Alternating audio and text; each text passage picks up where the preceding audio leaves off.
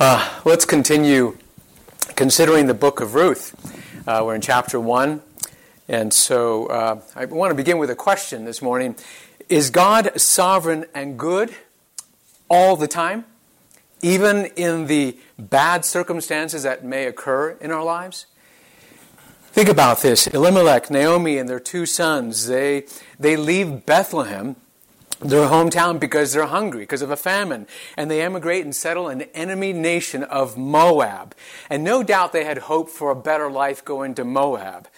But while there, what happens? Elimelech dies, right? And then the two sons, Mahlon and Chilion, they marry Moabite women. But shortly thereafter, they die.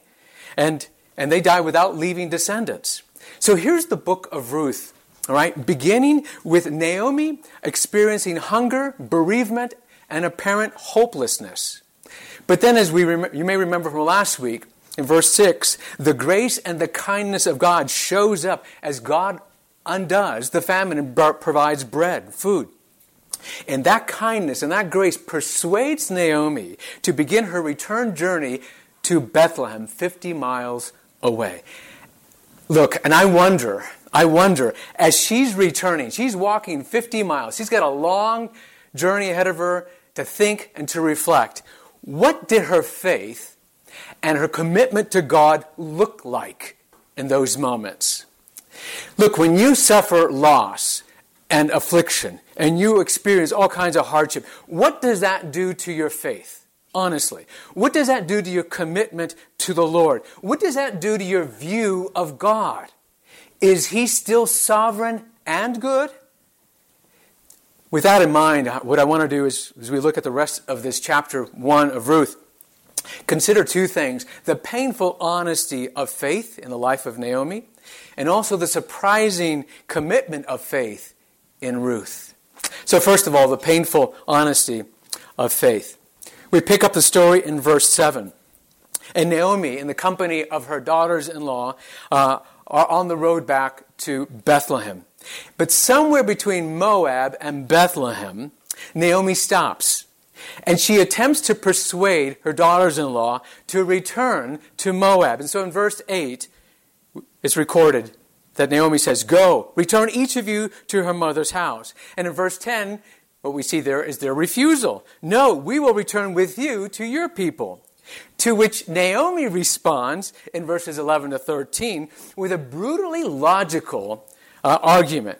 And let me summarize it like this. You heard it read, but let me summarize it like this. In essence, she is saying, why are you going to come back? Why are you going to go to Bethlehem with me? If even in the farthest stretch of one's imagination, I, an old lady, could have a husband tonight, right? And get pregnant tonight and have children tonight, all right? Would you wait till they grew up so you could marry them? Don't you see how foolish it is? My girls, no. If you came with me, I can't guarantee anything but destitution and loneliness. No, please go back to Moab. You're both still young. Go find a man to marry and get a future. But then she adds in verse 13, "No, my daughters, it is exceedingly bitter to me for your sake that the hand of the Lord has gone out against me." She acknowledges that the death of Elimelech, her husband, and of her two sons is ultimately due to the hand of God. And it seemed as if she's saying something like this: "Girls, distance yourselves from me. Look at the bitter things that God has brought to my life. Go, return, lest your association with me will grieve you all the more." Now, let's ask this question. Is Naomi speaking like this because she's lost her faith in God? Telling these girls to go back to their gods? Go back to Moab?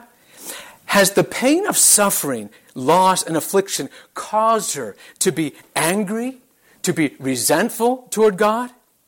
And we all know that this is a reality in the lives of people, right? That people in the face of affliction can get angry and upset and resentful. But is that what's happening with Naomi? I don't think so. See, through her words, She's exhibiting what faith looks like in the life of a believer when that believer is hurting, when that believer is experiencing hardship that they don't understand. See, authentic faith in the valley of sorrow doesn't turn its back on God, doesn't give God the silent treatment, but neither does it sweep away those hard questions that surface, or neither does it, suppress the painful emotions with a stiff upper lip. No, it doesn't pretend that all feels well. It doesn't feel well. And honesty, this honest faith, doesn't deny that God is sovereign even over personal misfortunes. See, when she says, it's bitter to me that God's hand is against me, it's not an indication of damaged or resentful faith, but I think it's an indication of honest faith. My dear friends, honest faith in the midst of affliction is really hard for religious people like you and me. We've learned to put on plastic smiles. And so, because she is exhibiting honest faith, her heart is inclined to face the reality of the sovereignty of God and the reality of her pain, both of them together, so that in verses 20 and 21, she's back in Bethlehem, and she's speaking to the women who greet her there, and they wonder, is this Naomi? What does she say? She says, don't call me Naomi, which means pleasant, but call me Mara, which means bitter.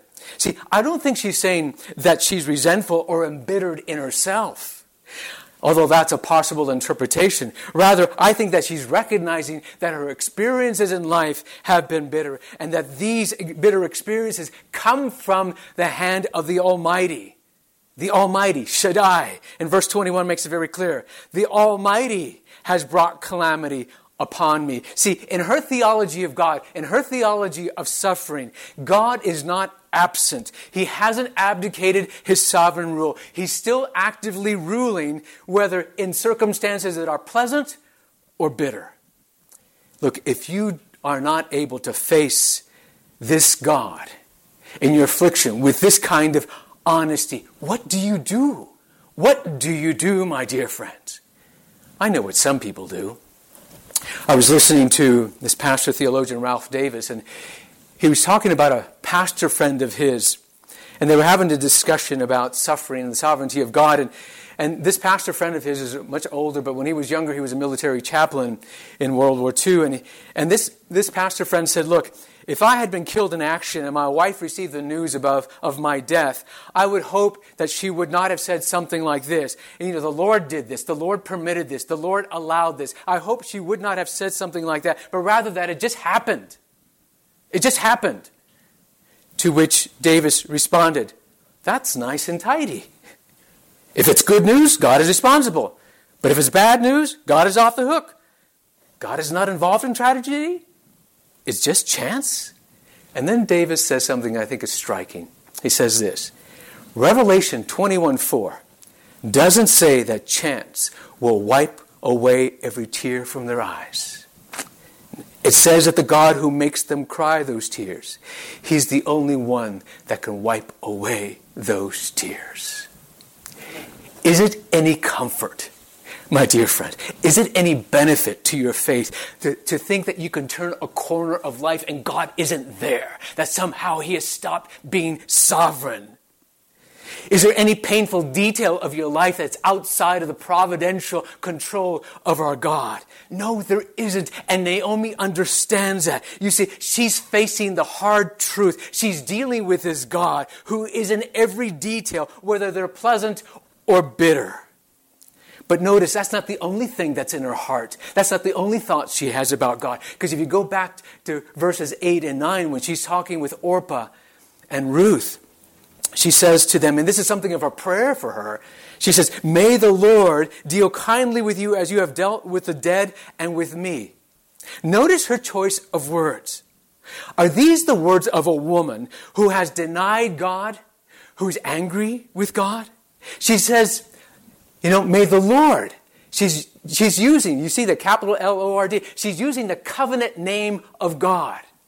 All right? And she says, may He deal kindly with you. And that word kindly, we've come across it before. It's the word that's translated in other places, steadfast love. It's that word in Hebrew, chesed.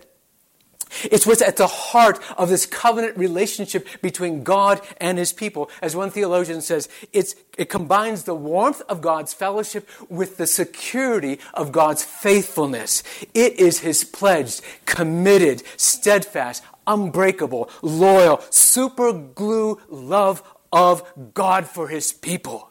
She might be complaining about God's ways with her, that they hurt and they're bitter, but she's dealing with him who has committed himself to her. She's bowing beneath the hand of this God who's committed himself to her in chesed. I can't help what this image that comes into my mind is when my children were young and they're hurting. Maybe they fell down and they scratched themselves, they cut themselves, and I pick them up and I'm holding them in my hands and they're crying and they're complaining of the pain, but I'm holding them and I'm telling them it's going to be okay. And I just imagine Naomi, she's voicing these bitter experiences, but she's doing so sitting in the lap of her God, who has pledged faithfulness to her. This God who cannot lie. This God who cannot deny himself. He has pledged to her his faithfulness, his love, his loyalty, his commitment. That's why she can say, "Oh, Father, it hurts. It's bitter, but I know you're sovereign." And one day, and we know the rest of the story, she can say, "You're sovereign and good." Does your faith do that? When you hurt? Do you face him who has committed himself to you in this covenant love? If not, I just don't know how you endure. How do you keep from depression? How do you keep from forsaking God? Unless you hold on to this one who's holding on to you. I've shared this with you last summer, but I think it bears repeating about this Christian woman by the name of Paulette. About 11 years ago, her young daughter was killed in a car accident. And you can imagine, and she tells her testimony, and she felt so betrayed by God, angry, depressed, grieving desperately. And her pastor would send her scripture passages. But it wasn't until he sent her a quote from John Stott's book, The Cross of Christ, that she was enabled to face God with honesty and hope. This is what Stott wrote. "I could never myself believe in God if it were not for the cross. In the real world of pain, how could one worship a God who was immune to it? In my imagination, I have turned to that lonely, twisted, tortured figure on the cross, nails through hands and feet, back lacerated, limbs wrenched, brow bleeding from thorn pricks, mouth dried and horribly thirsty, plunged in God-forsaken darkness. He laid aside his immunity to pain. He entered our world of flesh and blood, tears and death. He suffered for us. Our sufferings become more manageable in the light of his." And see, and when Paulette heard this and read this, she realized that she could still believe in a God if he wasn't immune to pain. This God, he understands pain. He understands adversity and human suffering because he sent his son to die, his son to be killed, his son to suffer affliction. He's the man of sorrows. Paulette goes on to say, she didn't understand why God allowed the death of her daughter. See, she's not denying the sovereignty of God, but she was able to move forward in faith because she knows. She could say this, God knows my pain. He's acquainted with my grief. He cries with me. Brothers and sisters, dear friends, if God in his providence has brought you hardship, affliction, pain, sorrow of whatever kind to your life, I would urge you, do not turn your back on God. Don't let your heart be filled with resentment toward him, but humbly, honestly, face him. Face him in and through the person of Jesus Christ. Because in Christ Jesus crucified, you see one who's not indifferent to your anguish. He's acquainted with your affliction and anguish. in Jesus Christ, who bore our sin and judgment that we deserve. God is telling you and me who are united to Jesus that He has made it an unbreakable pledge to love you, to show you chesed every second of every day, of every week, of every month, of every year of your life. There will never be a moment of your life where God is not displaying His chesed to you. That's what you hold on to. Otherwise, how in the world do you press on? And if you have this kind of faith in the midst of the affliction and sorrow, you and I have to understand this. It is the gift of God. That doesn't surge from within us naturally. It is the work of God's grace and His Spirit in us. And so in Naomi, we see the painful honesty of faith. But as the story unfolds, we see the surprising commitment of faith in Ruth. At Naomi's urging, Orpah is convinced to go back to Moab, but not so Ruth. In verse 14, the text tells us that she clung to her. And that word clung describes a deep personal commitment, like the commitment that Adam had in cleaving to his wife Eve. Same verb. So when in verse 15, Naomi urges Ruth to return to Moab, Ruth responds with that beautiful, loving commitment that we know so well and is often used in weddings, right? In verses 16 and 17. But are her words simply an affectionate commitment to Naomi? No, I don't think so. No. Let me summarize it like this. It's as if she's saying, Naomi, stop. Stop trying to convince me to leave you. I am not going to leave you. Don't you understand, Naomi? I have come to trust in Yahweh. I have come to trust in your God. I've been converted. So don't ask me to leave you. And I think this is confirmed because if you go to chapter 2, verse 12, we see that Boaz says about Ruth, the God of Israel, under whose wings you have come to take refuge. And that expression, we've looked at it before, is a common Old Testament expression for trusting in this covenant Lord who protects His people. So, do you find this commitment of faith on behalf of Ruth, do you find it surprising? I do. How did she learn of this God? Well, you could say, well, she learned it from her husband before he died, or most likely she learned of this God from Naomi. So what did she hear from Naomi? Well, we don't know. What did she see in Naomi? Well, we know what she saw. She saw anguish and affliction. So one could argue that she was persuaded by the painful faith of Naomi. So much so, there was such evangelical attraction from her painful faith in Yahweh that she would say, I want to entrust my life to this God. I mean, that's simply astounding. So how did she come to have such faith? Well, we have to go forward, to the New Testament. And the Apostle Paul tells us in Ephesians that this saving faith is what? Is the gift of God. It is the gift of God. So here in the midst of this affliction and bereavement, here's God giving this gift of faith to this woman. But see, there's no other way to explain this kind of commitment of faith. When you hear her say, for where you go, I will go, and where you lodge, I will lodge, do you see the cost implied in this commitment? Ruth is going to follow Naomi and Yahweh.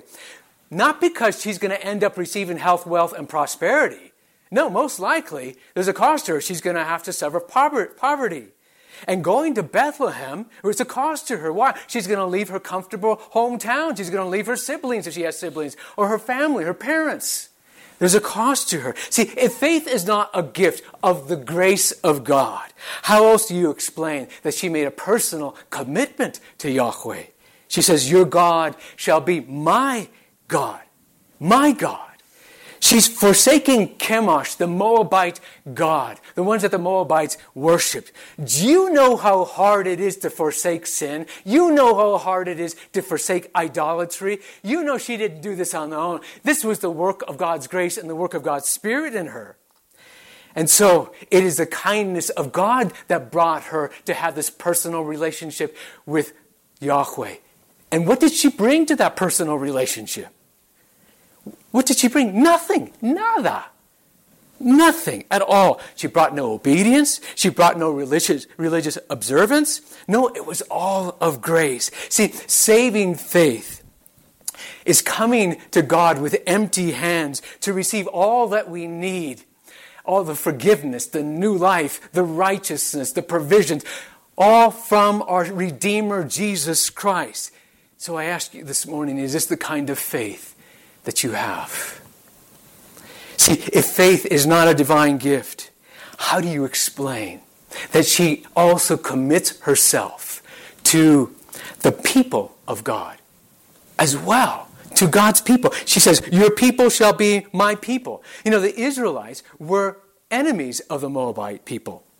And now she's saying, no, that the Israelites, they're going to be mi gente, mi pueblo. They're going to be my people. Right? And so you see this genuine saving faith draws us into an interdependent relationship with other people in the body of Christ. And I think that Ruth knew this wasn't going to be easy. I mean, she's a foreigner. She's an outsider. And she's going to come into a community, that viewed outsiders and Gentiles with disdain. There's a commentator by the name of Ian Duguid, and he said it like this: there was nothing kosher about Ruth. She'd be as welcome in Bethlehem as a ham sandwich at a bar mitzvah. I think he's absolutely right. But this is what commitment to God entails. Relationship with people who are, and we've talked about this before, simultaneously saints and sinners. Ham sandwiches and kosher hot dogs. Delightful at times and difficult at times. That's the reality. Yet, flawed as we are, as people in the Church of Jesus Christ, if the Lord is our God, then His people must be our people. See, this goodness and the grace of God is given to this woman in the midst of all this affliction and bereavement. This is just amazing, so amazing that she would make this commitment in which she says, I will persevere. She says, where you die, I will die, and there will I be married. She was committing herself for life. Not even just until Naomi's death, but beyond that, even in her own death. But even in her own death, she understood she would be united to God. And so serious was her commitment that she made a vow. May the Lord do so to me, and more also, if anything but death parts me from you. It's almost as if she's making some kind of gesture to Naomi. Maybe like this. If I don't keep my commitment, may God's wrath fall upon me and kill me. Here is the goodness and the grace of God in the midst of grief. Oh, how we long to see that and experience that. But I want you to see what's happening in the story. God has been sovereignly working together all things for good. He's taken the famine. He's taken their decision to go to Moab. He's taken the sons marrying these Moabite women. He's taken the men, these sons dying, the provision of bread. He's taking all these strands, all these things, working them together for good. For what purpose? For the salvation of this woman, Ruth, whom he knew from before the foundation of the world. So maybe later on, if anybody ever asks Naomi, so Naomi, why was God inflicting all this bitter suffering in your life? And Naomi could rightly respond, for Ruth, for her salvation. We know there's more to the story, and we'll get to that in the weeks ahead. But at the very least, we can say that. So, we tend to think, brothers and sisters, about ourselves when we're in the midst of affliction, right? Bad things are happening to us, and we ask, Lord, can you take these bad things away from me?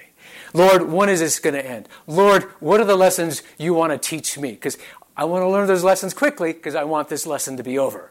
Right? Those are the kind of things that we usually think. We think about ourselves. But what if your suffering is not just about you?